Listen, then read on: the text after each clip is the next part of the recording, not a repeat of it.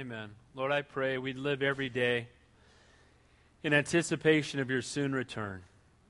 Lord, that at any moment if you came back, Lord, you'd find us busy about your work, reflecting you in the way we love others.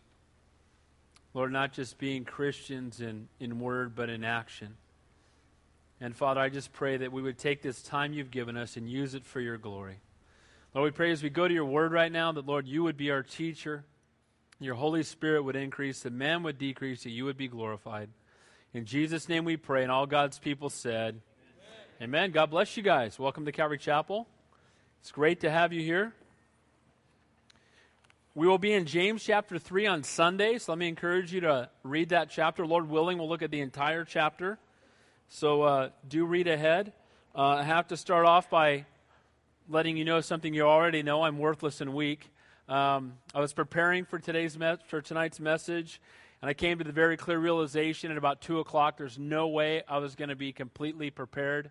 If you guys have looked ahead in Genesis 10 and 11, which really do go together, the Tower of Babel, we will be looking at that next week, so forgive your pastor because one thing I won't do is get up here and teach you unprepared. It's what I won't do, okay? Because I answer to Almighty God. You know, it's interesting. James chapter 3 says, let not many of you be teachers, because you will be accountable one day. So I'm not going to do that. So we're going to look at something different tonight, so please forgive me. But we will be in the Bible, amen. And the Word of God is the Word of God, even if we're looking at a different chapter tonight. And so do look ahead, though, because it's great. I'll tell you, Genesis is such an incredible history lesson. We really ought to be teaching it in every high school and every grade school in the country, amen? Because it tells us about creation, and it tells us about the fall of man. And you know what? When people ask you, well, where did all the languages come from? Where did all the nations come from? Where did all the races come from? Where did all the nationalities come from? Genesis chapter 10 and 11 and 12 are the answer. And so I pray that you will be here next week, and we will cover that then. Well, go ahead and turn your Bibles to Numbers chapter 11.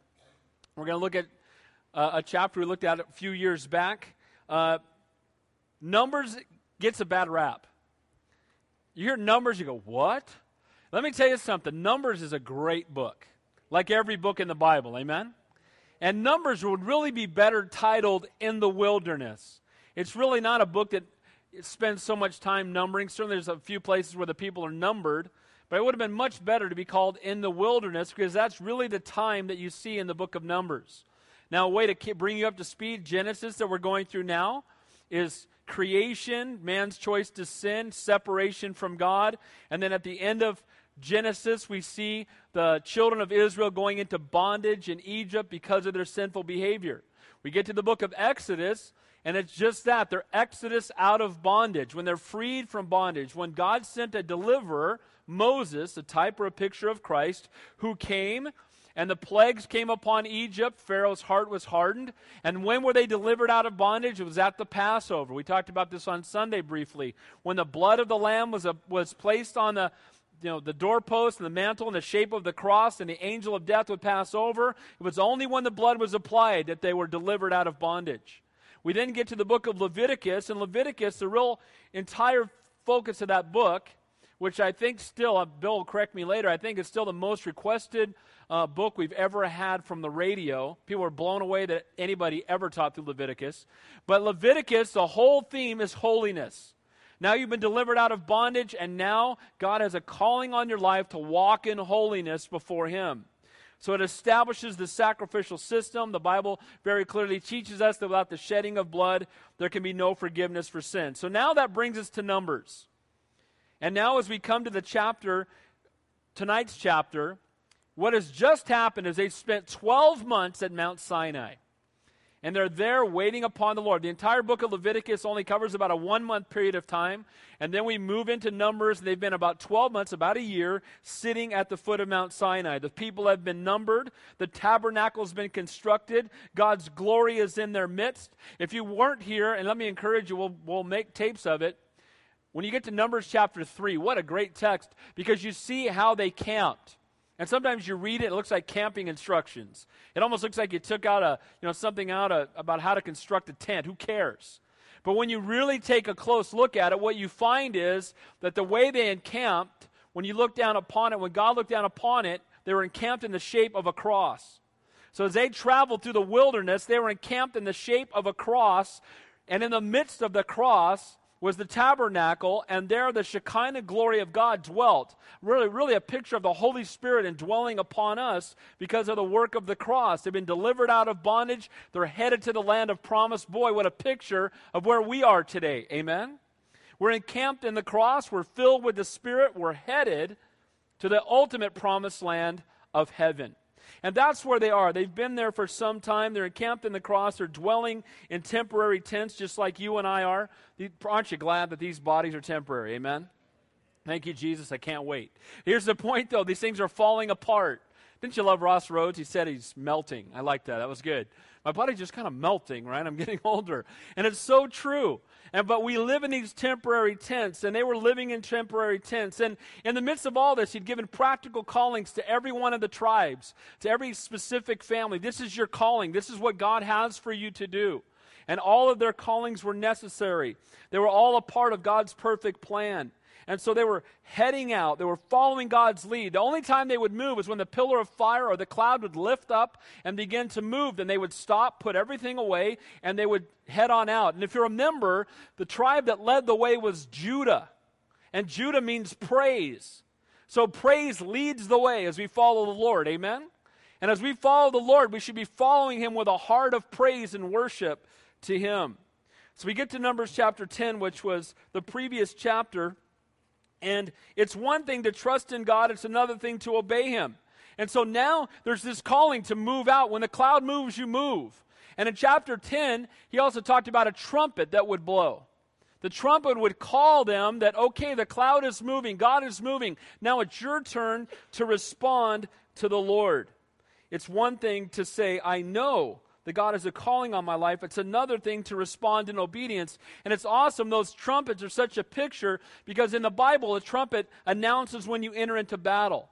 They would blow a trumpet when they were about to proclaim the truth. They would blow a trumpet as an instrument of praise to warn God's people, to call an assembly together. But guys, there's a trumpet coming. Amen? The Bible says, in a moment, in the twinkling of an eye, at the last trumpet, for a trumpet shall sound, and the dead shall be raised incorruptible, and we shall be changed. So that trumpet will blow, and again, we will be moved out. So we see here they're called to move, and that brings us to the chapter we're in tonight. What are they going to do when the trumpet blows? What are they going to do? They've just spent 12 months camping out at Mount Sinai. They're encamped in the cross. Moses is with them. The Lord's leading the way. But sadly, it's so tragic that it's true of the children of Israel and it's true in the Christian church today that though God has done so much for us, it's so easy for us to get in our flesh and to rebel against Him. And that's exactly what we see in tonight's text. So if you're a note taker, the title of the message is Rebellion in the Camp. They're about to head out from Mount Sinai to go on an 11-day trip. 11 days into the land of promise that God had already promised to them. He'd already told them they would conquer. It belongs to you. Just go take it. It's yours. And that 11-day trip's going to turn into a 40-year death march. And it turns into them just wandering around and never entering into the land of promise. For you and I, a picture of never entering into God's highest. Guys, should we be satisfied with the get-out-of-hell-free card? Or shouldn't our heart be to walk in the center of God's will, to be filled to overflowing with His Holy Spirit, to be the men and women of God that He's called us to be? Amen? To be not just hearers of the word, but doers, as we saw on Sunday. So, rebellion in the camp. First, we're going to see the lies that our flesh tells us. We'll see the lies that are told to the people, and then we'll see the lies that are even told, or the struggles that the flesh would bring upon Moses. We'll get into that in detail as we move through the text. Then we'll see the way that God responds. We'll see that God responds to those who are desperate for Him one way, and responds another way to those who are driven by the flesh. So let's begin in verse 1. Looking at rebellion in the camp, the lies that our flesh tells us. And again, the first thing that we often hear the flesh tell us is that you know better than God. Isn't that what happened with Adam and Eve in the garden, right? God told you this, but did God really mean it? And if you take this, won't it be better? Well, let's take a look. Again, remember, they're encamped in the cross. The cloud, the fire is upon them. The trumpets are blowing. God's leading the way. They have clear direction for their lives. They've just spent 12 months resting at Mount Sinai in the presence of Almighty God. Now the call is going to be to move out, and look how they respond. Now when the people complained, guys, can I encourage all of us with something? As Christians, we have nothing to complain about. Amen? But Pastor Dave, my boss, is a jerk. But they ripped me off on that thing, or that they said they were going to do this and they didn't really do it, and you don't understand what's going on with my kids or my health or what. Guys, is God in control or not? Is He not upon us? Is He not leading the way? Did He not see what was coming before the foundation of the world? The answer is yes. And here we have the children of Israel. They've been delivered out of bondage. They were in bondage. They were being beaten in Egypt, and God brought them out. You would think that would cover the rest of your life. Amen? You'd be praising God. You just keep worshiping and praising Him. You know what happens, though? You get out of bondage for a little while, and you almost forget that you were ever in bondage. And the same thing can happen to Christians. We can be born again, and we're so excited about the fact that we know God and we're not going to hell. And hey, this is so incredible. And then maybe some time goes by. We start to take that for granted and start to murmur about the circumstances of life. That's what we see here in the children of Israel. God's hand of blessing is upon them. He's delivered them from Egyptian bondage. He's performed miracles. He parted the Red Sea. He's dropping food out of the sky to feed them. And now in the middle of all of that, the clouds upon them, the trumpets blowing, they're headed to the land flowing with milk and honey. How do they respond? The people complained. Now, we look at them and we think, what a bunch of knuckleheads, until we start looking in the mirror and realizing we do the same thing. Amen? Anybody else here complained in the last month? I shared this with you one other time. I'll share it with you again. I'm not proud of it. My parents can confirm it. You know, in the 8th grade, they have the Hall of Fame kind of thing, like best smile, most athletic, most humorous. Well, I get a thing that they need me to come down to get my picture taken because I'm in the, Hall of Fame. And I'm thinking, well, probably not most athletic. We got a guy who dunks basketballs and stuff, so that's not me. Maybe it's most humorous. People think I'm funny. So I get there, and they go, okay, and they're naming off people, and they do the most humorous. It's not me. I'm like, what is that about? So finally they go, okay, now, biggest complainers. Dave Johnston and I'm like, and then you know what I did? I complained. What? You got to be kidding me, right? I hope I've grown a little bit since then. So sinful is the human heart that we are so quick to complain. We are so quick to murmur. Guys, we are born-again believers filled with the Spirit of the living God. We ought to be rejoicing, not complaining. Amen? But notice what happens. God had done so much for them.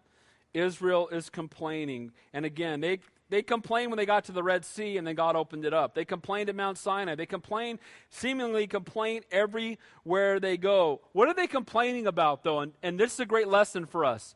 They complain about the circumstances of life. They don't complain about being delivered out of bondage. They complain about the circumstances they're in right this moment. They're not complaining about the land of promise. They're not complaining about the place they left. They're complaining about the place they are right now. And the same thing is so prone in the life of believers today. Again, God's hand is upon us. We ought to be rejoicing, not focusing on the temporal struggles of the journey, but remember what we've been delivered from and remember where we're headed. We've been delivered out of sin and we're headed to heaven. Amen? And guys, knowing what we've been delivered from and where we're headed ought to bring rejoicing, not complaining. But sadly, the children of Israel are murmuring. You know what that does when you complain? It harms your testimony. Why would anybody want to know the God that you serve if you're walking around complaining all the time? Amen? Where's the fruit of the Holy Spirit is love, joy, peace, kindness, complaining, murmuring. Is that what the Bible says? There should be joy. Now notice how the Lord sees complaining. Now when the people complained, it displeased the Lord. The fact that his incredible grace, mercy, and deliverance was responded to with ungratefulness, rebellion, and complaining displeased God. And notice what it says, for the Lord heard it. Guys, when we complain, not only we have bad testimony before men, but God hears us. What do you want God to hear coming out of your mouth? Praise or complaints? You know, think of it as being a parent. Can you imagine if you took your kids on the best vacation ever and you sacrificed for an entire year and you saved all the money up and then you finally got there and your kids did nothing but complain? You'd be like, you know what? I worked overtime. I sacrificed. I did this because I love you. And you're complaining? Guys, God did far more than that for us. Amen? And how dare we complain? Now watch what happens. The Lord heard it, and his anger was aroused. So the fire of the Lord burned among them and consumed some in the outskirts of the camp. What? I didn't think complaining was that big a deal. It is to God. When those who are his children, who he gave everything for, murmur about the fact that he has delivered them and done so much for them, look at his anger is aroused and he brings righteous judgment. I want you to notice something though. Who are the ones who were consumed? Where were they? In the outskirts of the camp. The presence of the Lord was in the center of the camp, in the tabernacle, right? And who were those who were consumed? Those who were furthest away from God's presence.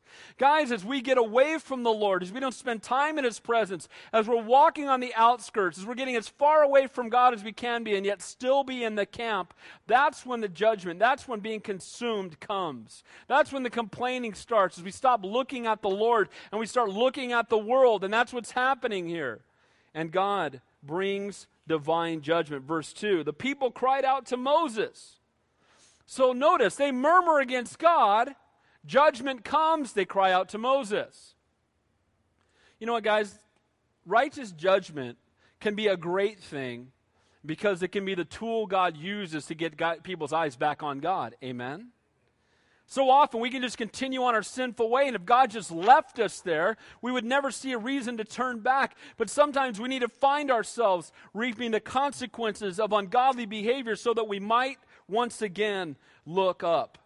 God's fire brought holy fear, from complaining about their circumstances to crying out for mercy. Those who the Lord loves, he disciplines. This complaining turned to crying out to Moses to intercede on their behalf. Notice, too, they cried out to who? To Moses. Have you ever noticed when someone's going through a trial that they run to the most godly person they know? You might be sharing your faith. You might be talking about the Lord. They might know you're a Christian. They may mock you. They may murmur. They may complain. And when the trial comes and they're in a place of desperation, most often the person they're going to run to for counsel is that one godly person in the office, and may that be you. Amen? They run to the one that they mock, and they want intercession. And notice how Moses responds. They cried out to Moses, and Moses said, you bunch of sniveling whiners, you got what you deserve. Is that what he says? You know what, and you know what, isn't there a time, maybe I'm the only one so fleshly that has ever thought this, but have you ever seen someone just living in a rebellious, out-of-control life, and then the consequences come, and you're almost like, good. Anybody else ever done that besides me? Coworker cheating on his wife. Everybody knows it but her. She finds out. He gets busted. She leaves him. I'm like, dude, there you go. Your sin will surely find you out. And then he came over complaining to me how much they were going to give her in alimony. They're going to give her $4,500 a month, man. How am I going to live? I said, you should have thought about that before you started cheating on your wife. That wasn't the most gracious response. But I said, you're lucky I'm not the judge. You'd be in a pup tent, pal. You'd be getting nothing. But here's the point. The righteous response is not to come down upon them, never condone the behavior, but to intercede with the Lord for them. Amen? Look what Moses does. And Moses prayed to the Lord, and the fire was quenched. Moses shows the graciousness of being God's appointed intercessor. Didn't say about time, instead went and intercede, just like our Savior who intercedes on our behalf. The one who said on the cross, Father, forgive them, for they know not what they do. Praise God that we serve a God of love and grace and mercy. Amen? And here we see Moses. And the fire was quenched. God responded with grace to the prayers of Moses, his appointed intercessor. Again, a picture of the cross delivering each of us from divine judgment. Verse 3. So he called the name of the place Taberah, because of the fire of the Lord had burned among them. Taberah means burning. The name would serve as a monument of people's sin and God's righteous judgment. When we complain about our circumstances, it portrays God as being unjust, and it sends out a message that we somehow know better than God. We murmur because we don't think God's doing what's right. We act like we know better than God. Our flesh tells us that we know better than God, but the truth is that God is faithful and God is righteous and God is always right. He never does the wrong thing, ever. Amen? When he allows us to go through the trial, he's doing it for a reason. We need to learn to trust him. So the lies our flesh tells us. Second thing is that the things of the world are better than the things of God. You know what, guys? If we didn't buy that lie, we would sin a lot less often. Amen? Sin is pleasurable for a season. And the enemy always wants to tempt us with the things of the world. Oh, come and taste of this. Come and touch this. Taste this. This is so good. Your flesh is going to enjoy this. Come and get it. It's worth it. And God will forgive you anyway. Isn't that the lie of Satan? And watch what happens. They've been delivered by God, but notice verse 4. Now the mixed multitude who were among them yielded to intense craving. The word mixed multitude in the Hebrew there means rabble or riffraff. Those that accompanied them out of Egypt. These were not the Jews. They were not true believers. They were some of the Egyptians who had decided to go out with them. You know, it's been said, you can take the man out of Egypt, but you can't take Egypt out of the man. And in a sense, you can take the man out of the world, but you can't take the world out of the man unless he's been made into a new creation in Christ. Amen? And so we see here what's happening is that some of the Egyptians, I don't know why they came along. It could have been that they saw all the plagues and they thought, you know what? There might be more coming. I'm going with these guys. They seem to be surviving. Let's just go with them. But they have truly given their hearts to God. Now they've been gone for over a year. Now they're eating manna. Now, hey, you know what? And they start to murmur. And this mixed multitude, again, when you're hanging out with unbelievers, don't be surprised when they start murmuring. And so they've left Egypt, and they follow after them. They depart as a way of escape. And it could have even been that they were slaves there, but they were looking for a way to get away. And again, they may have started out with good intentions, but now they're going to cause Moses and the people of Israel a great deal of trouble. It's similar to what happens in the church today. Jesus tells the parable of the tares in Matthew 13. I don't have time to go into it, but he talks about the word of God being planted, but up with the wheat grow the tares. And there are those within the body of Christ that are only there. They're not really Christians, but they're only there to bring division. And again, he says, don't cut them off, but you know what? Some of the greatest harms to the church are not the enemies on the outside, but the counterfeits on the inside. Those who would call themselves Christians but deny the inerrancy of Scripture. Those who would deny that Jesus is the only way. Those who would deny the virgin birth. Those who would say the resurrection's not a big deal. It is a big deal. Amen? It's Friday, but Sunday's coming. Amen? Crucifixion was on Friday, but Jesus rose from the dead. And they promote a man-centered gospel. So notice they complain. And what does they complain about? They have an intense what? Craving. This is a fleshly desire. They have an intense fleshly desire. They're not satisfied to be in the cross, to be in the presence of God, Him pouring out His manna upon them, headed to the land of promise. Instead, their flesh is now getting first place. They have an intense craving, an intense desire. And what is it that they desire? Look what it says. So the children of Israel also wept again and said, who will give us meat to eat? So the people are craving, oh man, manna again? How many ways can we cook manna? I've had it every day. Manna, manna, manna, manna. You ever heard that song by Keith Green? Banana bread and manicotti and all this other stuff, right? But the point is that God is providing what is perfect for them, and instead they want what their flesh desires instead of what God knows is best for them. And they begin to murmur, and in the mixed multitude now you see how those around them are buying into it. They too are falling in to this trap of getting caught up in the flesh. Guys, you have to remember that the manna was a picture of Christ. And when you start turning from God's provision to what your flesh desires, it's a picture of turning away from Jesus Christ and to the world. Verse 5. We remember the fish we ate freely in Egypt, the cucumbers, the melons, the leeks, the onions, and the garlic. But now our whole being is dried up. There's nothing at all except this manna before our eyes. Isn't it amazing how our flesh has a selective memory? They remember the leeks and the onions and the melons and the cucumbers. They forgot about the beatings and the bondage and the slavery. Amen?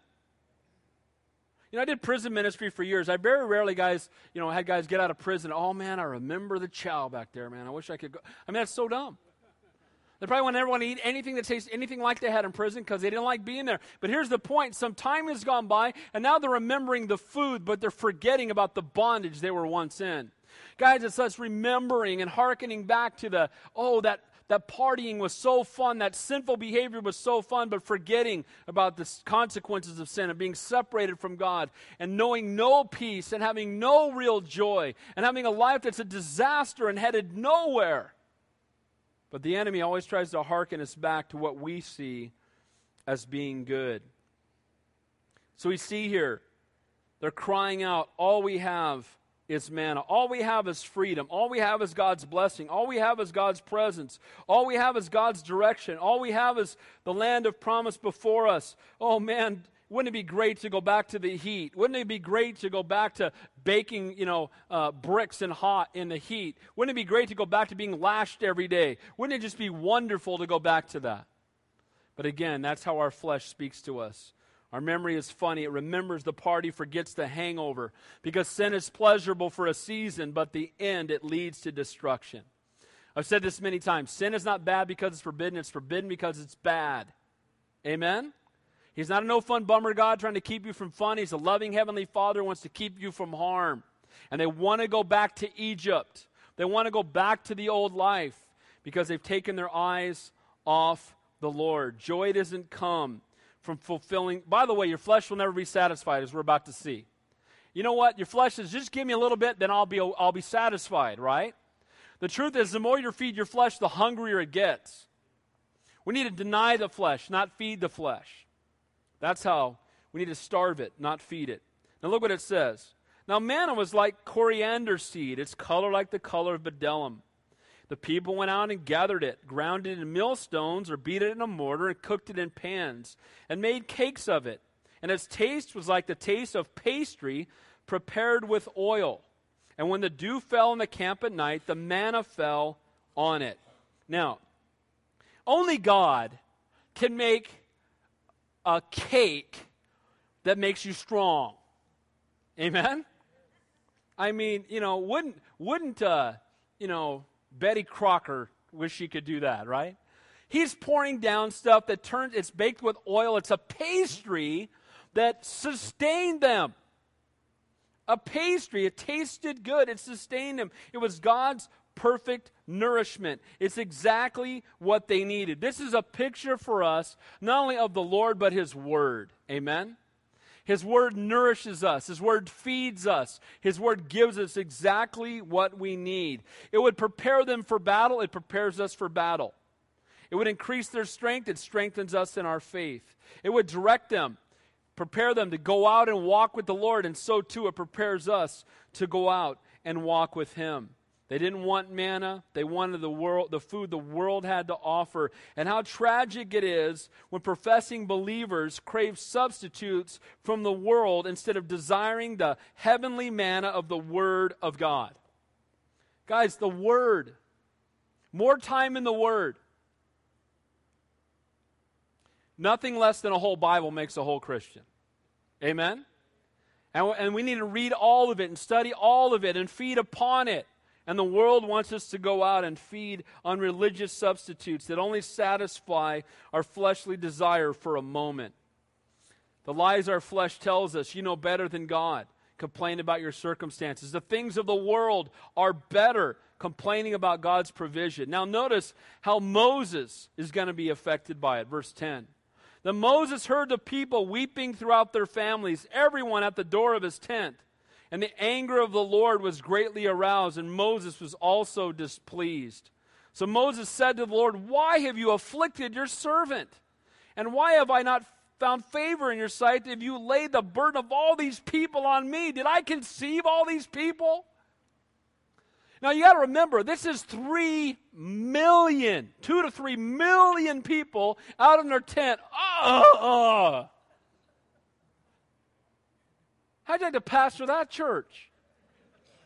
2 to 3 million whiners in your church. All of them whining. All of them murmuring against God. You know, and you want to say, dude, Red Sea, remember that? Passover, delivered you out of bondage. See the fire over there? It's a pillar of... Guys! And they're in their tent just wailing and murmuring. And then he gets Moses. Now it's impacting Moses. Why did you give me these people? You know, I was out there taking care of those sheep. I had left Egypt. I was out there. I was doing just fine. You show up in that fire, you know, the fiery bush, and you know, the burning bush, and you go out, and Lord, you told me to come, and I obeyed you, and all the plagues and everything that came, and the Red Sea, and we crossed over, and I went up on Mount Sinai. I came down, and they're partying, they're out of control, and there's idolatry, and you opened up the ground and swallowed some of them up and brought fire down, and I thought we got rid of those people. And now we move a little further along, and they're all whining. Are these my kids? That's what he says. Did I conceive them? Is this my fault? You know, isn't it funny how when a kid messes up, it's always the other person's child? That's your child. Did you hear what your son did at school today? Isn't it amazing how that happens? When they do great things, my son, your son. Here's what Moses is doing. Did I conceive them? They're not mine. He said, did I beget them that you should say to me, carry them in your bosom as a garden carries a nursing child to the land which you swore to their fathers?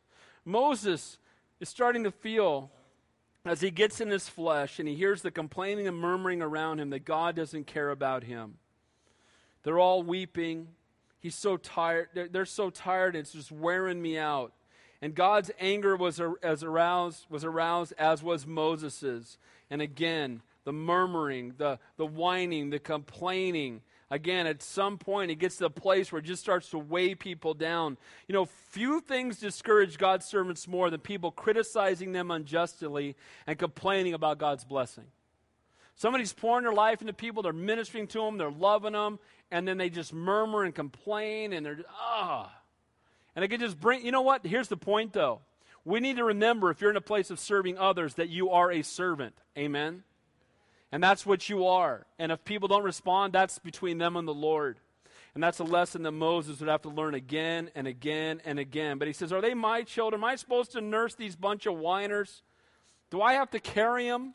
Do I have to drag them there? Lord, is that the only way they're going to go? The next thing is that we start to feel like our problem's too big for God. You know, Moses now sees that he's got 3 million whiners. He's already seen enough. He just, you know what? And we can start to look at it and be overwhelmed by it. You got 3 million people crying out for a barbecue. How in the world are you going to feed them? Look what Moses says, verse 13. Where am I going to get meat to give all these people? They weep all over me, saying, give us meat that we may eat. I'm not able to bear all these people alone because the burden's too heavy for me. If you treat me like this, please kill me here and now. Now we know what it's like to pastor a church of 3 million whiners. Lord, you know what? Just kill me. Could you just take me out? You know, you've been consuming some of them with fire. Just consume me. Lord, let me just go be with you. Enough of these people. I've had it. And God's going to turn Moses' heart back toward them. Moses' eyes are on his problem and off the Lord, and guess what happens? He has no hope. Guys, we can look at our circumstances. They can seem overwhelming. Where am I going to get enough money to pay my bills? How am I going to overcome the situation with my rebellious child? Lord, this is beyond my bank account. This is beyond my ability to overcome it. What in the world am I going to do, Lord? You know what? That's when we get to see God work. Amen? If you can solve it without him, we don't get to see him move. And Moses at a place like, Lord, how in the world? It's impossible. Just kill me. I can't take these people. If I have found favor in your sight, and do not let me see my wretchedness. Lord, you know what? I've gotten to the point where I can't take it. I'm going to become just like him if you don't get me out of here. I don't want to see the person I'm going to become, the person I have become. I can't take it. Just kill me. So there's rebellion in the camp. We see the lies our flesh tells us. You know better than God. We complain about our circumstances. The things of the world are better than the things of God. We start to complain about God's provision. God doesn't really care about you. Your problem's too big for God. There's no hope. All these are results of looking through faithless eyes focused on the physical rather than faithful eyes focused on the Lord. Maybe you're here tonight and you're in a circumstance that's overwhelming. Can I encourage you? Quit looking at your circumstances and start looking to the Lord. Amen? No matter what you're going through, no matter how big the waves are around you, no matter how big the difficulty, you know what? This is the greatest opportunity for us to be a testimony to the lost world around us as we're in the midst of this great trial. And I don't mean the phony, don't be, I got joy. No, that's what I'm talking about, right? Diagnosed with cancer, joy. No, that's not what I'm talking about. But I do believe that we respond with an eternal perspective. Amen? Paul said, though he slay me, yet will I trust in him. Take it all from me, Lord. I trust you. Where else am I going to go? Who else has the words of eternal life? Guys, there's nobody more blessed than us. Amen? Because we know Almighty God. Now, let's notice as we finish up the way that God responds to us. How does he respond? So the Lord said to Moses, gather to me 70 men of the elders of Israel, who you know to be the elders of the people and officers over them, and bring them to the tabernacle of meeting, that they may stand there with you. One of the first things we see God do is he provides for those who are desperate for him. He provides help for Moses. Moses is at the end of himself. He's not really approaching it the right way. But you know what? Moses feels like one man against 3 million. And he's like, Lord, just kill me. I can't do this. I'm overwhelmed. And notice what the Lord tells him. Moses, you're not supposed to do this by yourself. Moses, you need to find other godly men and bring them here before me and let me have them hold up your hands. Let them come alongside you. Guys, if you're going through a tough time, you're not supposed to go through it alone. The Lord wants you to bring people to come alongside you, those who are walking with God, who can be a source of encouragement, a source of strength during this time of difficulty. Christianity, you've heard me say it many times, is not for the Lone Ranger. The elders, men of spiritual maturity, have them be officers over them, men who serve as overseers over the people. As a quick side note, notice that the elders didn't pick the pastor, but the pastor picked the elders. Well, that sounds pretty self-serving, doesn't it? The pastor picks up. Here's the point. The point is, we don't vote on God's calling. God calls men. Amen? And God is the one who recognizes someone's calling. And if someone's called by God, we all know it anyway. But notice they didn't have a vote. We need some elders. Let's get the 3 million whiners all together, and let's have some nominations and debate. Is that what happened? You don't see anything like that anywhere in Scripture, but a lot of churches today, it's based on what the congregation votes for. And I don't want you to take this wrong, but here's the point. Not everybody in the congregation is even walking with God. Amen? And what happens is you can have somebody, it becomes a personality thing, and you're voting for your friend. And guys, we need to let God be the one to raise people up. And God be the one to sustain them. And that's the reason that so many churches are struggling today, is you've got men picking men instead of God raising men up. Let God be the one who does it. And this is truly this biblical model. Look what it says. Then I will come down and talk with you there. I will take the Spirit that is upon you and put the same upon them, and they shall bear the burden of the people with you, that you may not bear it yourself alone. The same Spirit upon Moses, which would be the Holy Spirit. Amen? And he takes that same Holy Spirit and puts it upon the elders, those who serve in the body of Christ, and they're all men of the same Spirit, supernaturally walking together. Again, notice that he calls Moses to recognize those who are of a like spirit. 3 million people, 70 elders. Man, that's a lot of work. That's a lot of work. Sometimes you look and you think, man, he had 3 million and there were only 70, quote, pastors. Man, that's a lot of work. You know, we have 300 or 400 and we have 7 pastors here. The difference is they had Moses, you got me, so they got a much better deal. But here's the point. They're all moving together now. Moses is not in this alone. There's murmuring and complaining around him, but he's looking to men of the same spirit, and they're walking together with the Lord while everyone around them complains. Guys, this is what happened. We find those who are like-minded and we walk with them. The world around us can complain. The world around us can murmur. The world around us can mock. We got our eyes on Jesus Christ, and we're holding up each other's hands when things get tough. Amen? That's the body of Christ. Now notice what happens. So, you're not to bear this alone. And now he's going to, then you shall say to the people, he's going to address the people. God's promise, he's going to give them what they want. And that's not always the best thing that can happen, by the way. You cry out, you tell God what you want, you tell God what you want, you tell God what you want. It's a totally fleshly motivated thing. And sometimes the worst thing that can happen to you is God let you have what you want. Look what happens. Then you shall say to the people, consecrate yourselves, for tomorrow you shall eat meat. For you have wept in the hearing of the Lord, saying, who will give us meat to eat? For it was well with us in Egypt. Therefore the Lord will give you meat, and you shall eat. You shall eat not 1 day, nor 2 days, nor 5 days, nor 10 days, nor 20 days, but for a whole month, until it comes out of your nostrils and becomes loathsome to you, because you have despised the Lord who is among you. You have wept before him, saying, why did we ever come up out of Egypt? The Lord says, you want meat? Okay. You're going to be eating it till it's coming out your nose. Is that not what it says? I'm going to give you so much of what you're crying out for that you're going to be sick of it. And this is exactly what happens. We get so caught up in our flesh, and sometimes the Lord just says, okay. And you know what ends up happening? Our flesh isn't satisfied. Instead, in the end, it brings about sickness and destruction. They cried out for that which would satisfy the flesh. Much like later they would cry out for a king, a fleshly king, when they had a godly king. When God really wants to judge people, often he just gives them the very thing they've been asking for. They didn't want the manna, which represented Christ. They wanted the meat that fed their flesh. They didn't want to be walking toward the land of promise. They were hearkening to go back to the sinful things of this world. Guys, how wrong is it for us as Christians to even contemplate going back to the world when Jesus Christ paid so much to bring us out of it? Amen? We ought to be overjoyed for what the Lord has done. He's saying to them, you want to feed your flesh? Go ahead. But the consequences are coming. And the same is true when we sin.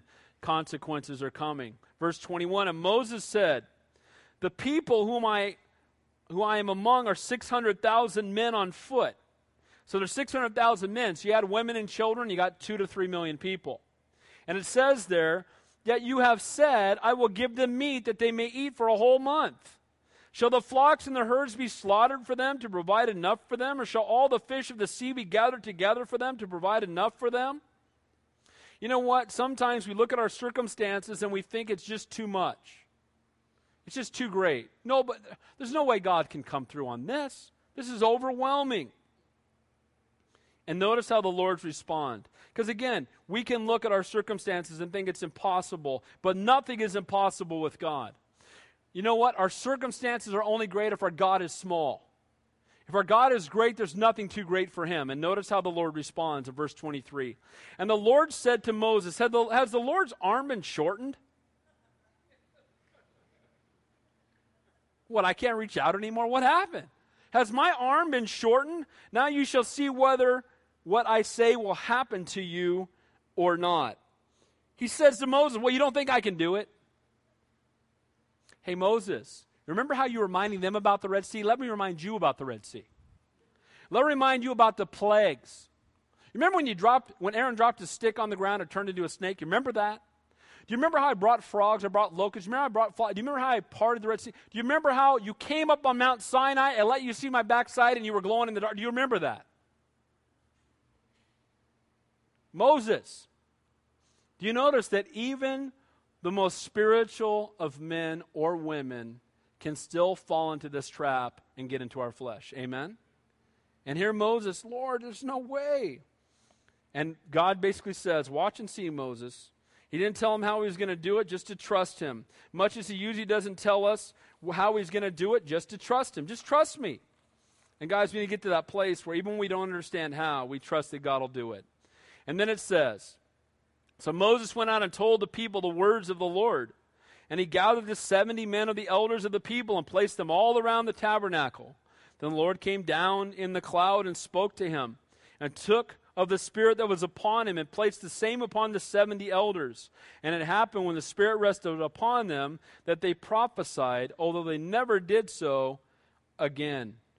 Around the tabernacle, the place where God manifested himself, the Spirit rested upon them, not with them, from time to time, but took up residence upon them. The Spirit empowered them to assist Moses in the work of the ministry. And notice the evidence of the Spirit. They prophesied. They spoke or sang of the wonderful works of God. To me, this is one of the greatest manifestations of someone being filled with the Holy Spirit. They're always pointing people to the Lord. Amen? Because what does the Holy Spirit do? He points people to the Lord. Some people say, oh man, we had this spiritual meeting. It was so spiritual, man, nobody could even talk. That's not the Holy Spirit. The Holy Spirit doesn't knock you on the ground so you can't talk. What does the Holy Spirit do? He points people to Jesus. Amen? Jesus never spoke of himself but the Father, and the Spirit never speaks of himself but Jesus Christ. Amen? That's how you see that in the Trinity. And so we see here that the Holy Spirit comes upon them and they prophesy. They're speaking in the midst of the murmurs and the complainers, they're speaking the wonderful works of God. Notice verse 26.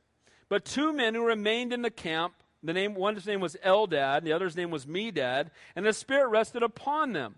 Now they were among those listed, but who had not gone out to the tabernacle, yet they prophesied in the camp. And a young man ran and told Moses and said, Eldad and Medad are prophesying in the camp. So Joshua, the son of Nun, Moses' assistant, one of his choice men, answered and said, Moses, my Lord, forbid them. Then Moses said to them, are you zealous for my sake? Oh, that all the Lord's people were prophets, and that the Lord would put his Spirit upon them. You know what? They came and said, tell them to be quiet, because Moses, only you should talk about God. Guys, here's the point. This would later happen with the disciples, if you remember. There were some men prophesying in his name, and they came and told the Lord, and he said, hey, if they're not against us, they're for us. Amen? And he says, oh, that they all would prophesy in my name. God's desire is that every one of us would be filled with his Holy Spirit, and we would magnify his most holy name. Amen? And he doesn't just have a choice few that he speaks through. Guys, don't take this wrong if you come from this background, the Lord loves you. We don't have a pope. We have Jesus Christ. Amen? We don't have bishops and all these guys up in the higher. Only they hear from God. When Jesus came, he didn't go to the religious. He went to the tax collectors and the prostitutes and the poor. Amen? And the fishermen. The uneducated from the world's eyes. God's coming to those who are willing to give their lives to him, not to those who are so filled with self-righteousness they see no need for him. Amen? So praise God. His desire is to have the Holy Spirit upon every single one of us. Eldad and Medad were among those 70, but they had not come to the tent. But notice that the Lord still fell upon them. Moses didn't say, basically said, don't worry about me. I'm thrilled that the Spirit is upon them. He desired they all would be filled with the Holy Spirit. And again, may we never seek to promote a church or a ministry. We only should be pointing people to Jesus Christ. Last point, God's judgment upon those driven by fleshly desires. We see how God responds to us. First to those, Moses at the end of himself, desperate, and God blesses him, encourages him, brings 70 guys around him, pours out the Spirit upon them. But notice how he responds to those who are in a place of walking in the flesh. He brings righteous judgment. Verse 31, now a wind went out from the Lord, and he brought quail from the sea, and left them fluttering near the camp, about a day's journey on this side, about a day's journey on the other side, all around the camp, about 2 cubits above the surface of the ground. Now picture this. 3 feet above the ground for a day's walk in every direction, about 20 miles or so, he had these quail just stacked up. You guys want meat? Here you go. 20 miles in every direction, 3 feet high. Knock yourself out. Here's all the cheeseburgers you could ever want. He just stacks it all up. And they think that's what's going to satisfy him. Lord, if you would just give me that one thing my flesh wants, then I'll be satisfied. Lord, what I really need is that promotion. Then I'll be happy. Lord, I just want that one. I want the spouse. I want the children. I want the thing. Lord, just give me that one more thing. Then I'll be happy. Guys, if we don't have peace where we are right now, there's nothing we can add to our circumstances that will bring us peace. Amen? Peace comes from walking with God, not having your circumstances be perfect. And so he brings it. Imagine Moses going, why was I questioning God? What am I going to get I'm going to fish the whole sea, Lord? How am I going to bring them? All he does is he just kicks up a wind. All the quail.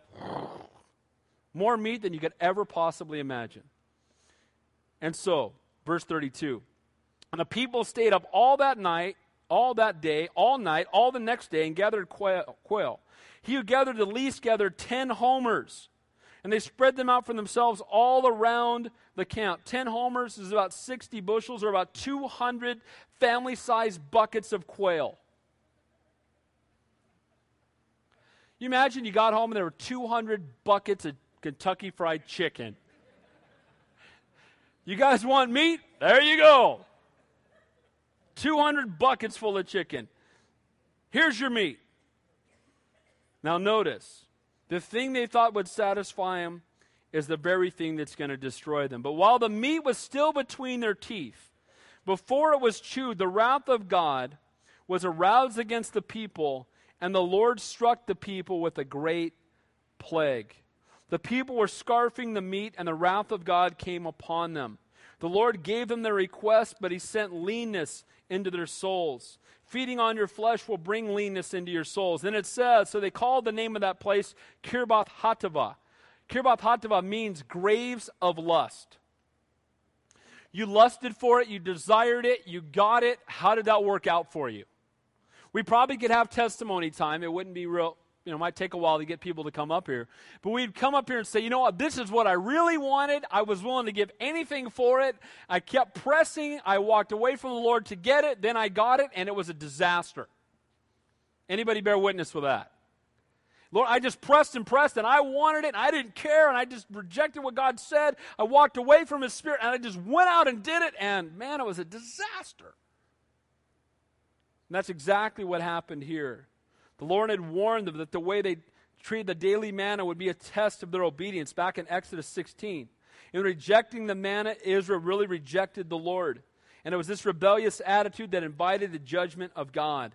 And this reminds us that the way we treat God's word is the way we treat the Lord himself. Guys, if we ignore the word of God, we're ignoring God. Do you understand that? You can't say, I love Jesus, I just don't spend time in his word. He is called the word, amen? When you want to know him, spend time in his word. Faith comes by hearing, and hearing by the word of God.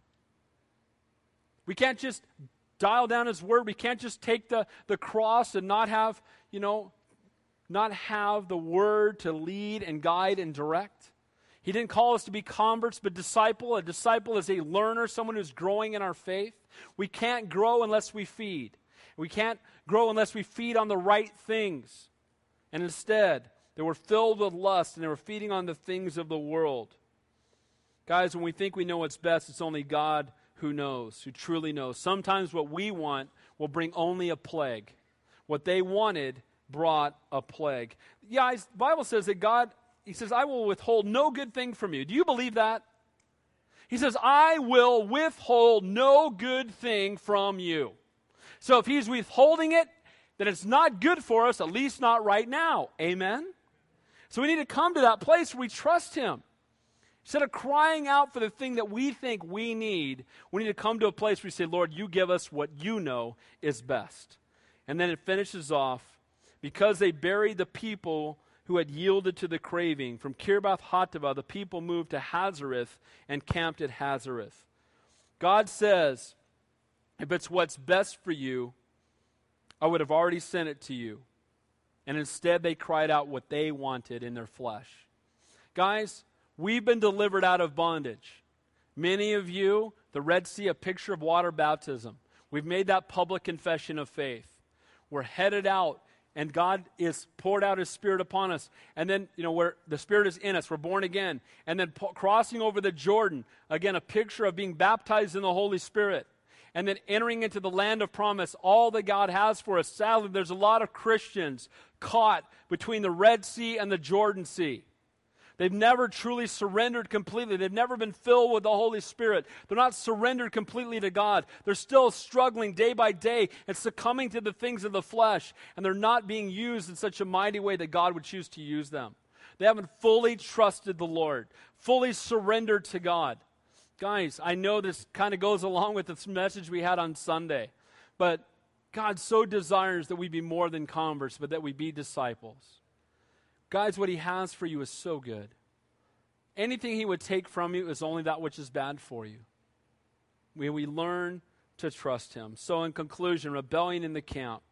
This 11-day journey that's going to turn into a 40-year death march because of the rebellion. There's the lies that our flesh tells us that you know better than God. So we start to complain about our circumstances.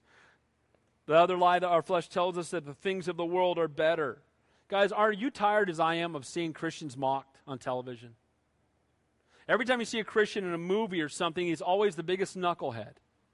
Or he's always extremely self-righteous. Have you ever noticed that? He's always a hate monger, and he's always looking down on people, and he's self-righteous. Guys, may we be the ones to change people's perspective of what it means to be a Christian. Amen? May we be so loving that when they see that on TV, they say, oh, that's not like the Christians I know. Christians I know are loving and kind and minister to me and love me unconditionally. The flesh tells us the things of the world are better so that we complain about what God's done for us. The flesh tells us that God doesn't care about us, that our problem is too big for God. There's no hope. But then we see how God responds. He provides for those who are desperate for him.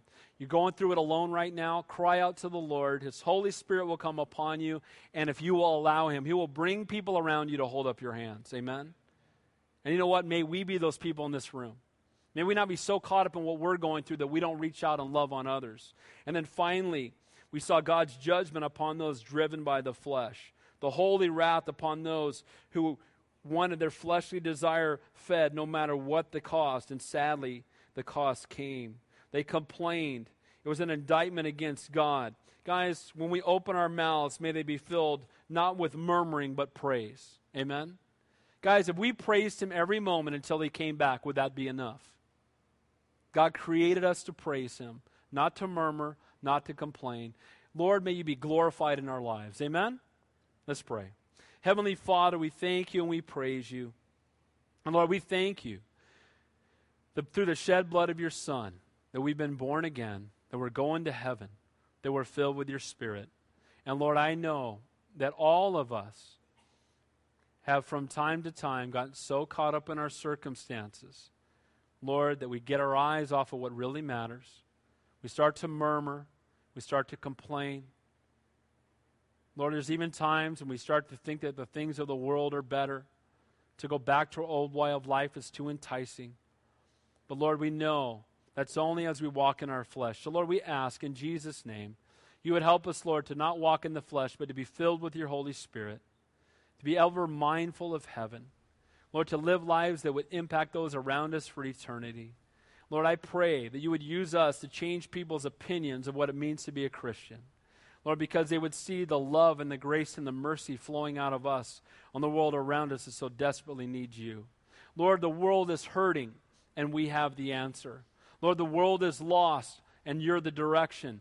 Lord, the world is hopeless, and we have the hope that lies within us. Lord, I pray we would not hide it from this world that so desperately needs you.